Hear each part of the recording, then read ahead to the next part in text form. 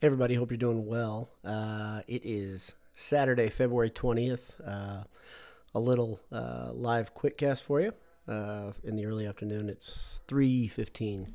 Purdue plays this afternoon, evening at 5:30 versus Nebraska.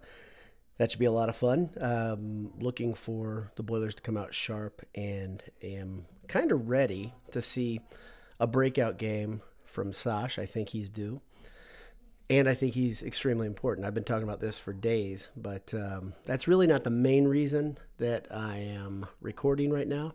Just had a few thoughts to some of the press conferences that happened this week. I watched some football and basketball press conferences. Just wanted to put a couple thoughts out into the ether before it got too, I think we're going to have a bunch of news things happening the next week. You've got, of course, press conferences from football practice, and those will probably be every day. We'll be able to hear and react to those. You'll also have some news out of practice, and then you'll have basketball as we get close to the Big Ten tournament. Tons of fun time of year, even though there's still a lot of snow on the ground.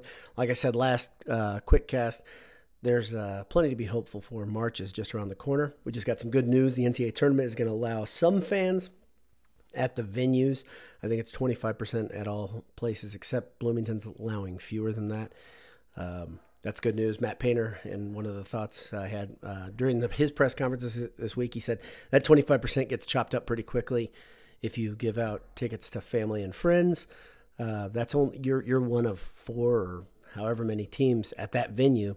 So it's not a ton of seats. And then on top of that, I'm sure the university is probably going to try to invite some people. I'm going to see if I can get tickets to one or two games. That'll be a lot of fun. But the NCAA tournament is coming quickly. Of course, Mackey Arena is one of the hosts, so that's a ton of fun. Good time of year, and the thaw is beginning in a lot of ways, literally and figuratively, as we wait for some of the snow that's on the ground to start thawing. But football practice, to me, when it starts, it's one of the best things for me, just because it's a sign of hope that we're getting closer to football season. Every little step matters, and I love football season in the fall. And I'm looking forward to somewhat a more normal football season, and I think we're going to get a little bit of that. I think we'll have more fans in the stands, obviously, in the fall. I don't know. I don't know what the numbers are going to be. I haven't heard any prognostication for what that will look like, but I'm pretty confident I'm going to be there one way or another. Maybe I'll just be sitting up in the corner trying to break into the stadium, but I want to see some live football in the fall. So a couple thoughts, though, based on what I saw in the post-day one interviews and media things. One thing I saw is I watched Michael Amo talk a little bit, and he's a guy of few words. If you watch him, he doesn't like being in front of the press a whole bunch just yet. That's not that abnormal, but he's got a bit of an edge to him. I don't think that's a bad thing. I think that can show up different ways depending on how he shapes it and how the coaches shape it. But he's a confident guy. You can get that too, but really doesn't love being in front of the media. That's okay. Burton Austin Burton was quite good. He is a lot more laid back with the media. He says the QB culture is real good. The quarterback room is still good. And that's something that Purdue has had the blessing of for years and years. We've seen the quarterback room being someplace that is an awesome place to be. A lot of guys, the Blau and Sindelar precedent that was set years ago is tough to reach. Those guys got along exceptionally well. This is pretty neat to see these guys are getting along again. Burton also talked about the wide receivers and the skill guys really getting after it, already competing hard for time on the field. He mentioned specifically how good Bell looks and how much how much skill there is in that room. The coaches talked about Anthrop being out there, how important that is for his leadership and other things. Some other interesting things. O'Connell is actually taking snaps. In case you didn't know, he's coming off surgery. He had his foot operated on. He expounded a little bit about what happened during the season last year. In case you don't know, because I really didn't know. He injured his left foot versus Illinois early in the season, and then he injured his right foot versus Northwestern, and you guys probably saw him limping around during that game, and he had surgery in December, and he's on the mend from that. He's doing well, but the roles have kind of switched since last spring. Last spring, it was Plummer recovering from a surgery and getting limited snaps and limited action. I think Plummer was completely off limits from everybody. I don't even know if he was practicing full last spring. O'Connell is taking snaps. They said they're avoiding any missteps. They don't want him to re-injure that foot, so he's not taking any contact, obviously, and he's not getting in a position where there'd be guys at his feet. So he's really doing drills, is what it sounds like to me. Plummer also very funny. He said he feels like the old man at this point. This is kind of weird. If you want to feel old and know how quickly time is passing, the snack has now been. This is his 4th spring that he's been through,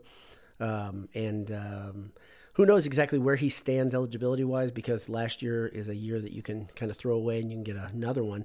I don't know what he'll classify himself as, but his experience to me is still important. Both Alemo and Burton have been leaning heavily on him as an expert in the room. They ask him a lot of questions because he's been around so long. That's great to see, great to hear. Of course, one of the best things Purdue has going for it in this quarterback battle, you've got really a 4-way battle right now, Alemo, Burton, O'Connell, and Plummer, is you've got great quarterback coaches that I still have a lot of faith in. I really believe in Brian and Jeff Brom. And Brian Brom, when asked what these guys need to work on, he talked about, every guy has their strengths and weaknesses. It seems to me, based on if you read between the lines, pardon me for muting that for a second, but it seems like Alemo is kind of a hybrid quarterback, good athlete, big arm.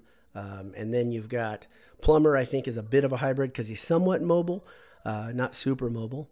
He also gets a little yippy, I think, in the pocket. I think we've noticed that he tends to throw off his back foot when the pressure gets really badly, and that's what he had a hard time with accuracy and consistency when that happened.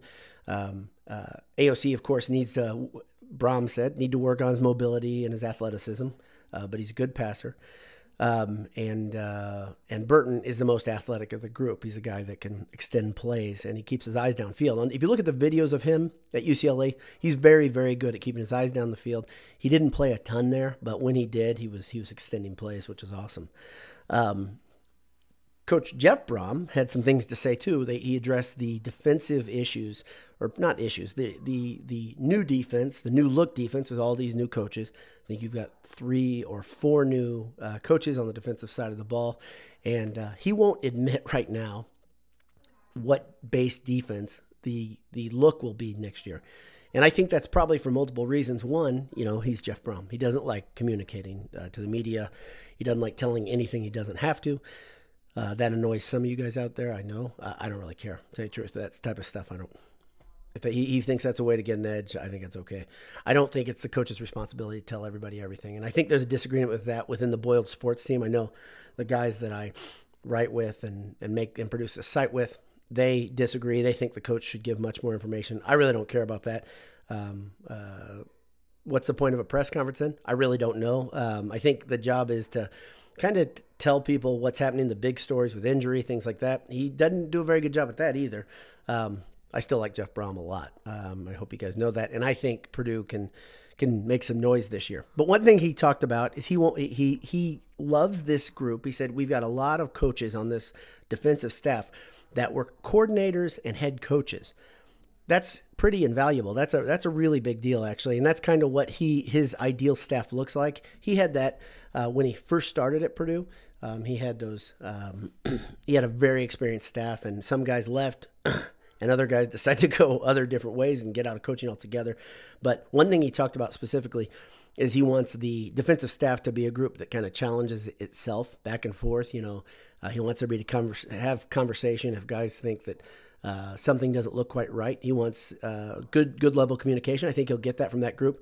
And also, he said he really vetted these guys hard when it came from character. He thinks that he hired a really high character bunch, and I tend to agree. I love this coaching staff, but these guys seem likable. It's always easier to root for a group when they're higher character, when they're likable guys, and I think you've got that on the defensive side of the ball and the coaching staff. Before I get onto the basketball stuff, the basketball presser reaction from this week, I want to remind you, if you are in town, in God's country, make sure go to eatajs.com, order something, and they'll bring it to your door. I think they use DoorDash or one of those providers, and get those macaroni and cheese bites and a cheeseburger. You can't go wrong. But if you're going to go in there, I think you can still go in there, I believe. Maybe they've limited seating. I'm not positive. I think they do. Get a pint, get a burger. It's BS's favorite burger on campus. EatAJs.com. That's AJ's, our pals there. Of course, Martin Vintage. Classic produced styling. Martin Vintage feel and comfort. MartinVintage.com.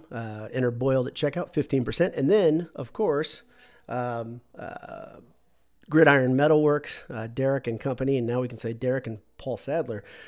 Two of our pals are really pushing this business into new places. It's really fun to see a place grow like that. GridironMetalworks.com. Enter Boiled Sports at checkout, and you get a Purdue gift. That's a pretty good deal. And if you haven't listened to the interview with Paul Sadler that I did earlier in the week, if you're at all interested in the guy, I think it's a pretty good interview just because you get to know him a little bit. He's a great guy. And I was glad to have that chance to talk to him and put it down with a permanent record. So let's move on to basketball. A little bit of talk from the pressers. One thing that I thought was really, really interesting was Painter talking about, instead of pushing the guys that are new and underexperienced to do more, he really likes to push the stars to do more. And one example of that, he said he pushes Trey every night to grab 20 rebounds. He said Trey kind of looks at him funny because, like let's say he'll have 12 or 13 boards and he's leading the team in rebounding. And then he wants him to do more because he knows he can. Remember versus Michigan last year, I think it was a 36-20 night. He's definitely capable of pulling down 20 boards. There's no doubt about it. But I just thought that was interesting where he said, yeah, I'm going to push the stars and push the upperclassmen to do even more because their upside is so big. Obviously those young guys, whether it's Newman or Ivy or Edey or who am I missing?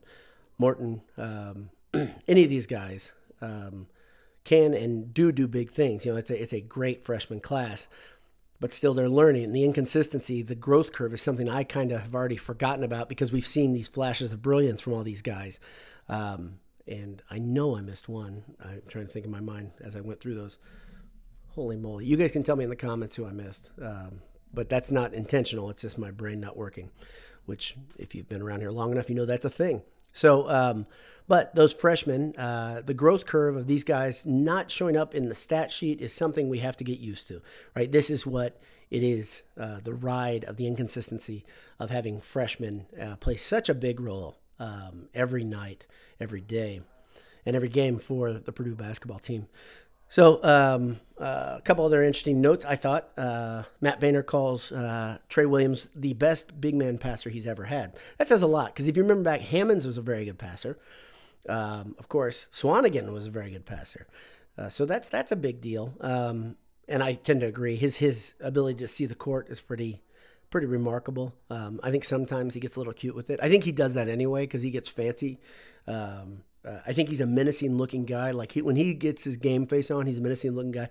But from what I gather, based on what I see of him on social media, outside of games, and meeting him a couple times, he's kind of a big teddy bear. He's a really, really good guy. And, you hear me say that a lot, but it seems like he's that guy. I saw him interacting with his nephew one time. He just seems like a good guy. And so being a mean guy, I don't think that's really baked into him. I think it's something he has to develop in the game. So him being fancy and kind of trying to do different stuff with the ball, that doesn't seem out of step at all. Also, Painter and Hunter both remarked on how Trey's on-court leadership is getting better each game. And you can see it. You can see examples of him kind of telling guys what to do, getting people in the right position. And Hunter, I think, said multiple times, he said he's our best player, but he's also our best leader. That's really, really cool and good to see. Like I said, Boilermakers are going to play in about 2 hours at 5:30 versus Nebraska. It's a big game. And like Painter said, every game's a big game because they're just so important, right? And it's important for seeding. It's important for Big Ten tournament seeding. And we're coming down the main stretch. 4 games to go, including today's game versus Nebraska. Well, I appreciate you guys tuning in today. I appreciate all you guys for coming on the website and hope you're excited about what's coming soon from our Boilermakers. Have a great day. God bless you. Hammer down, and we're going to talk to you real soon. See ya.